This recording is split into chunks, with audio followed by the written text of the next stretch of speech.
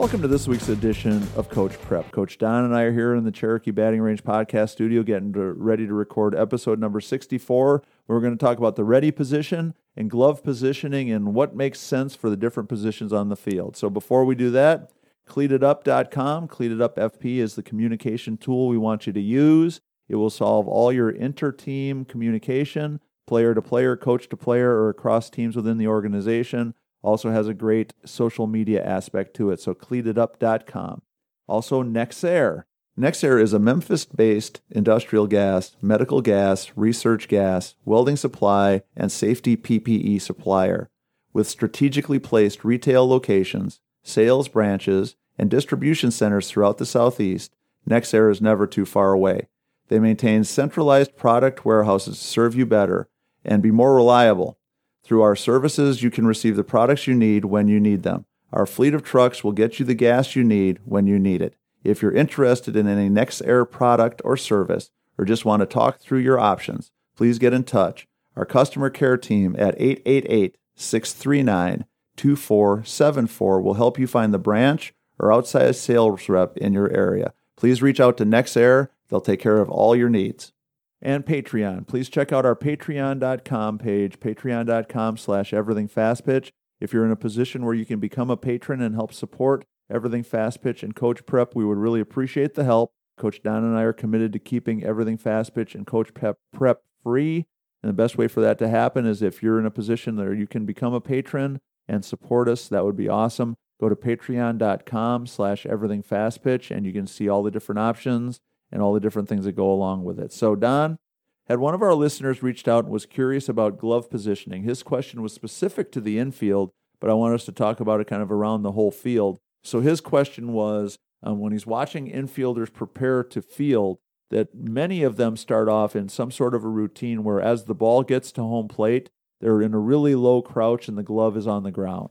No, I think that's something that we can talk about because habits are, I think, important for us as players, and to do things consistently is important. I know, to me, glove positioning depends on how close I am to home plate. Right. If I'm closer to home plate, then the balls that are on the ground are going to be a lot more difficult for us to get to. So to start lower, the closer I am to home plate makes sense to me. We always want to be mindful of how close we are to be able to protect our body, in particular our head. Right. To start low, I think, is a good starting point for, maybe our corners.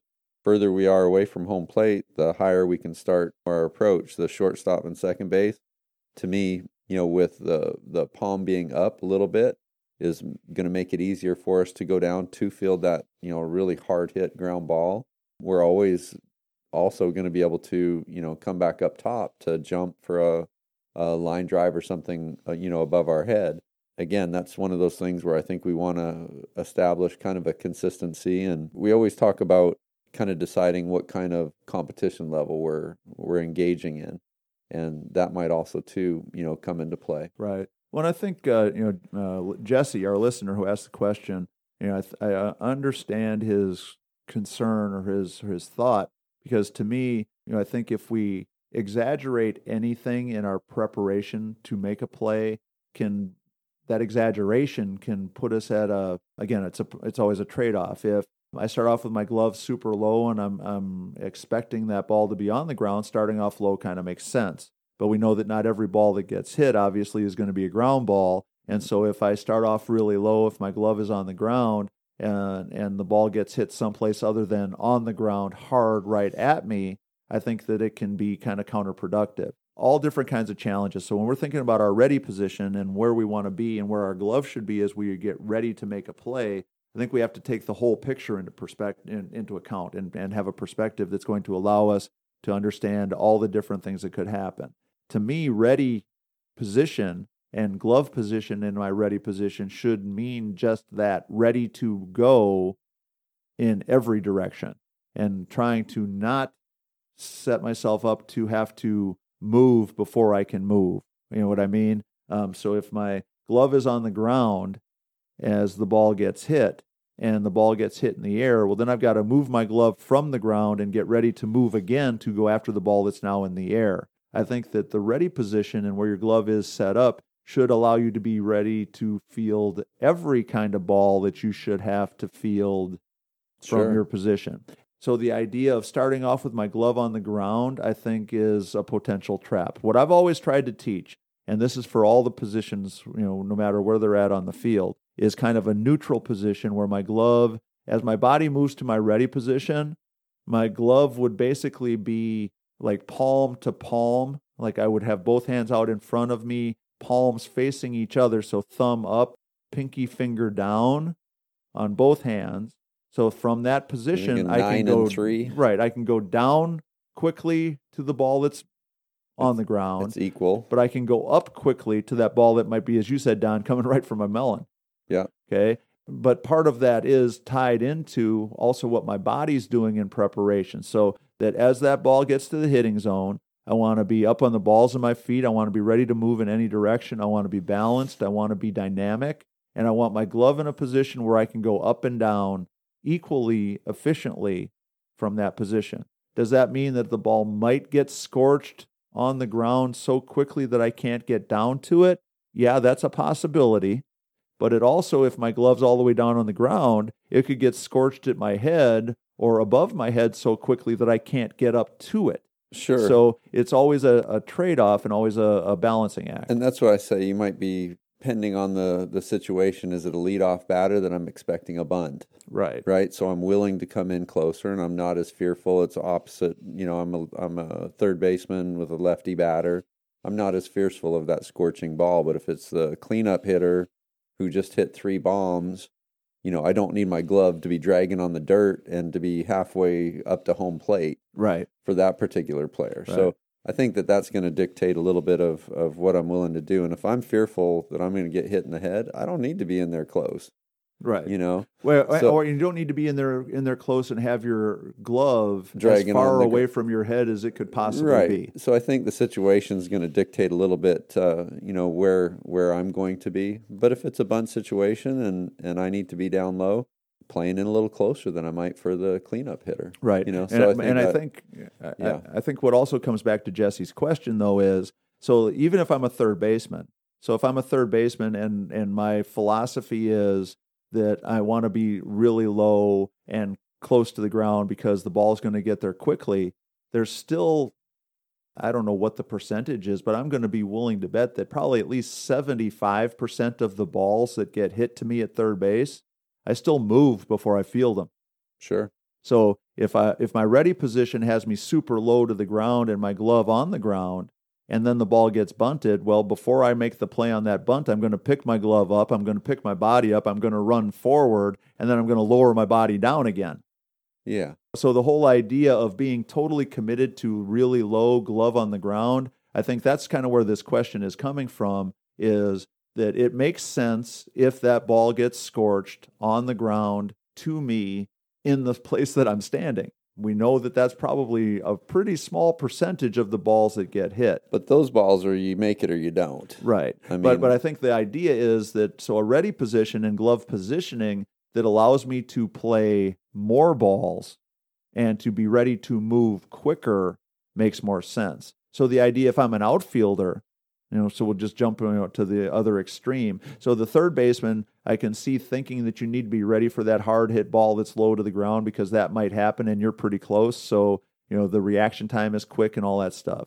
But whether that's 100% accurate or not, I think we've already raised some question. If I'm an outfielder, being all bent over and hunched over waiting for a ground ball to get hit to me is really kind of foolish. Sure, with your glove on the ground. Yeah, if I'm out there, my ready position in the outfield has me taking a step in and getting really low, means I'm probably going to be really slow getting up and moving and then taking a drop step, good strong drive step in the direction of wherever the ball's really going. I think to me, this whole discussion comes back to kind of a common sense approach. Very few of the balls get hit right to where I'm at, no matter what position I'm in. So being in a ready position, expecting that to happen is probably wishful thinking and might not be as productive as a good dynamic athletic position where I can move. And I can move my glove and I can move my body as quickly as possible. So whatever position I'm playing, to me, that's more what I would be advocating.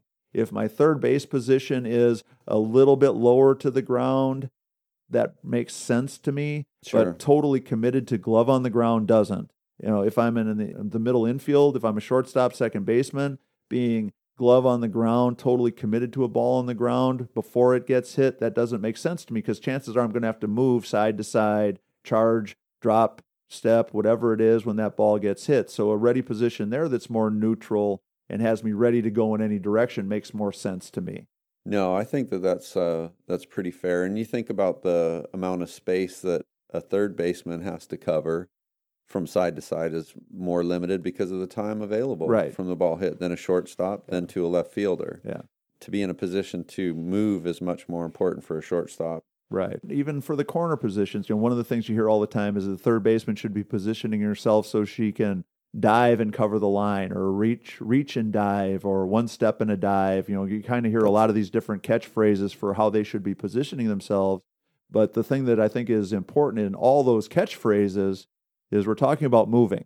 Yep. Right? If my ready position has me butt super low, glove on the ground, and then a ball gets hit to my right down the line as a third baseman, guess what I've got to do? I've got to raise up, move my body. One crossover step. And now that crossover step's probably going to be low, but it's not going to have my glove dragging across the ground. I'm going to get up and move. So you're to your point, Tori, we always need to be in an athletic position that we're capable of doing things. Yeah. Right. And so glove positioning to me, like I said before, I would teach everybody the same thing, whether it's a third baseman, shortstop, second baseman, center fielder, that ready position has me moving so that my glove and my hand are both thumb up, pinky down, in front of my body as I move into that ready position where my body's good and dynamic. I'm on the balls of my feet, and I'm trying to time this so that right when the ball gets to home plate, my body is like a coiled spring that's ready to go.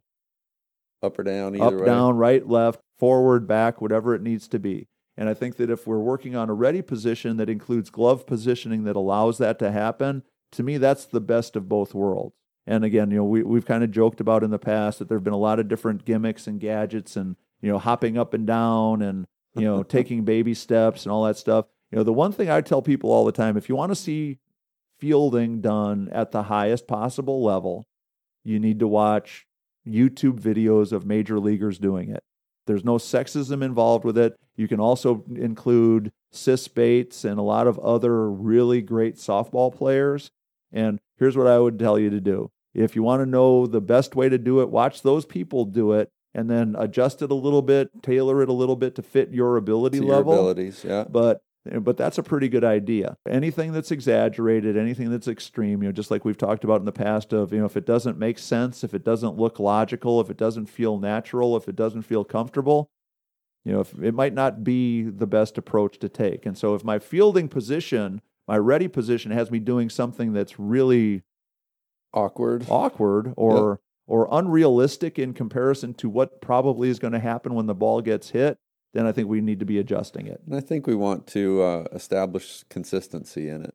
Whatever approach, whatever is workable with our abilities, we want to create something that we can be consistent with. Right. Just because a certain school does one thing or a certain person does one thing doesn't mean it's the only way to do it. But I think, again, a little bit of common sense, a little bit of common logic, it goes a long ways. So again, my way of thinking is a good dynamic ready position has your palms facing each other, thumb up, pinky down, body's ready to move in every direction. When that ball gets to the hitting zone, when it gets through the hitting zone, that your body should feel like you're ready to go in every direction. And if you're doing that, corners down lower, then a little bit, standing tall. They're not going to stand tall, but they're going to be athletic. They're going to be dynamic. More than an outfielder, right? An outfielder's probably going to be even more upright, a little bit more, but still the same thing. Weight up on the balls of your feet, ready to move. In an athletic position. Right. Yeah. And again, because just think, we'll use third base as the perfect example. For every ball that gets hit in that 10-foot square area that you're covering, hunched over, glove on the ground, you're getting 99 balls that you got to range to your left, you got to range to your right, you got to drop step, you got to charge. But I am seeing them lower than an outfielder. Right, but not so low that they've got to get up and get moving again. Absolutely. And that's to me the thing that I think that we're happening. I think that's kind of what Jesse's point was. If I'm so low that my glove's on the ground, if it doesn't get hit in between my legs, if it's outside the range of my base, I'm going to have to move to go get it.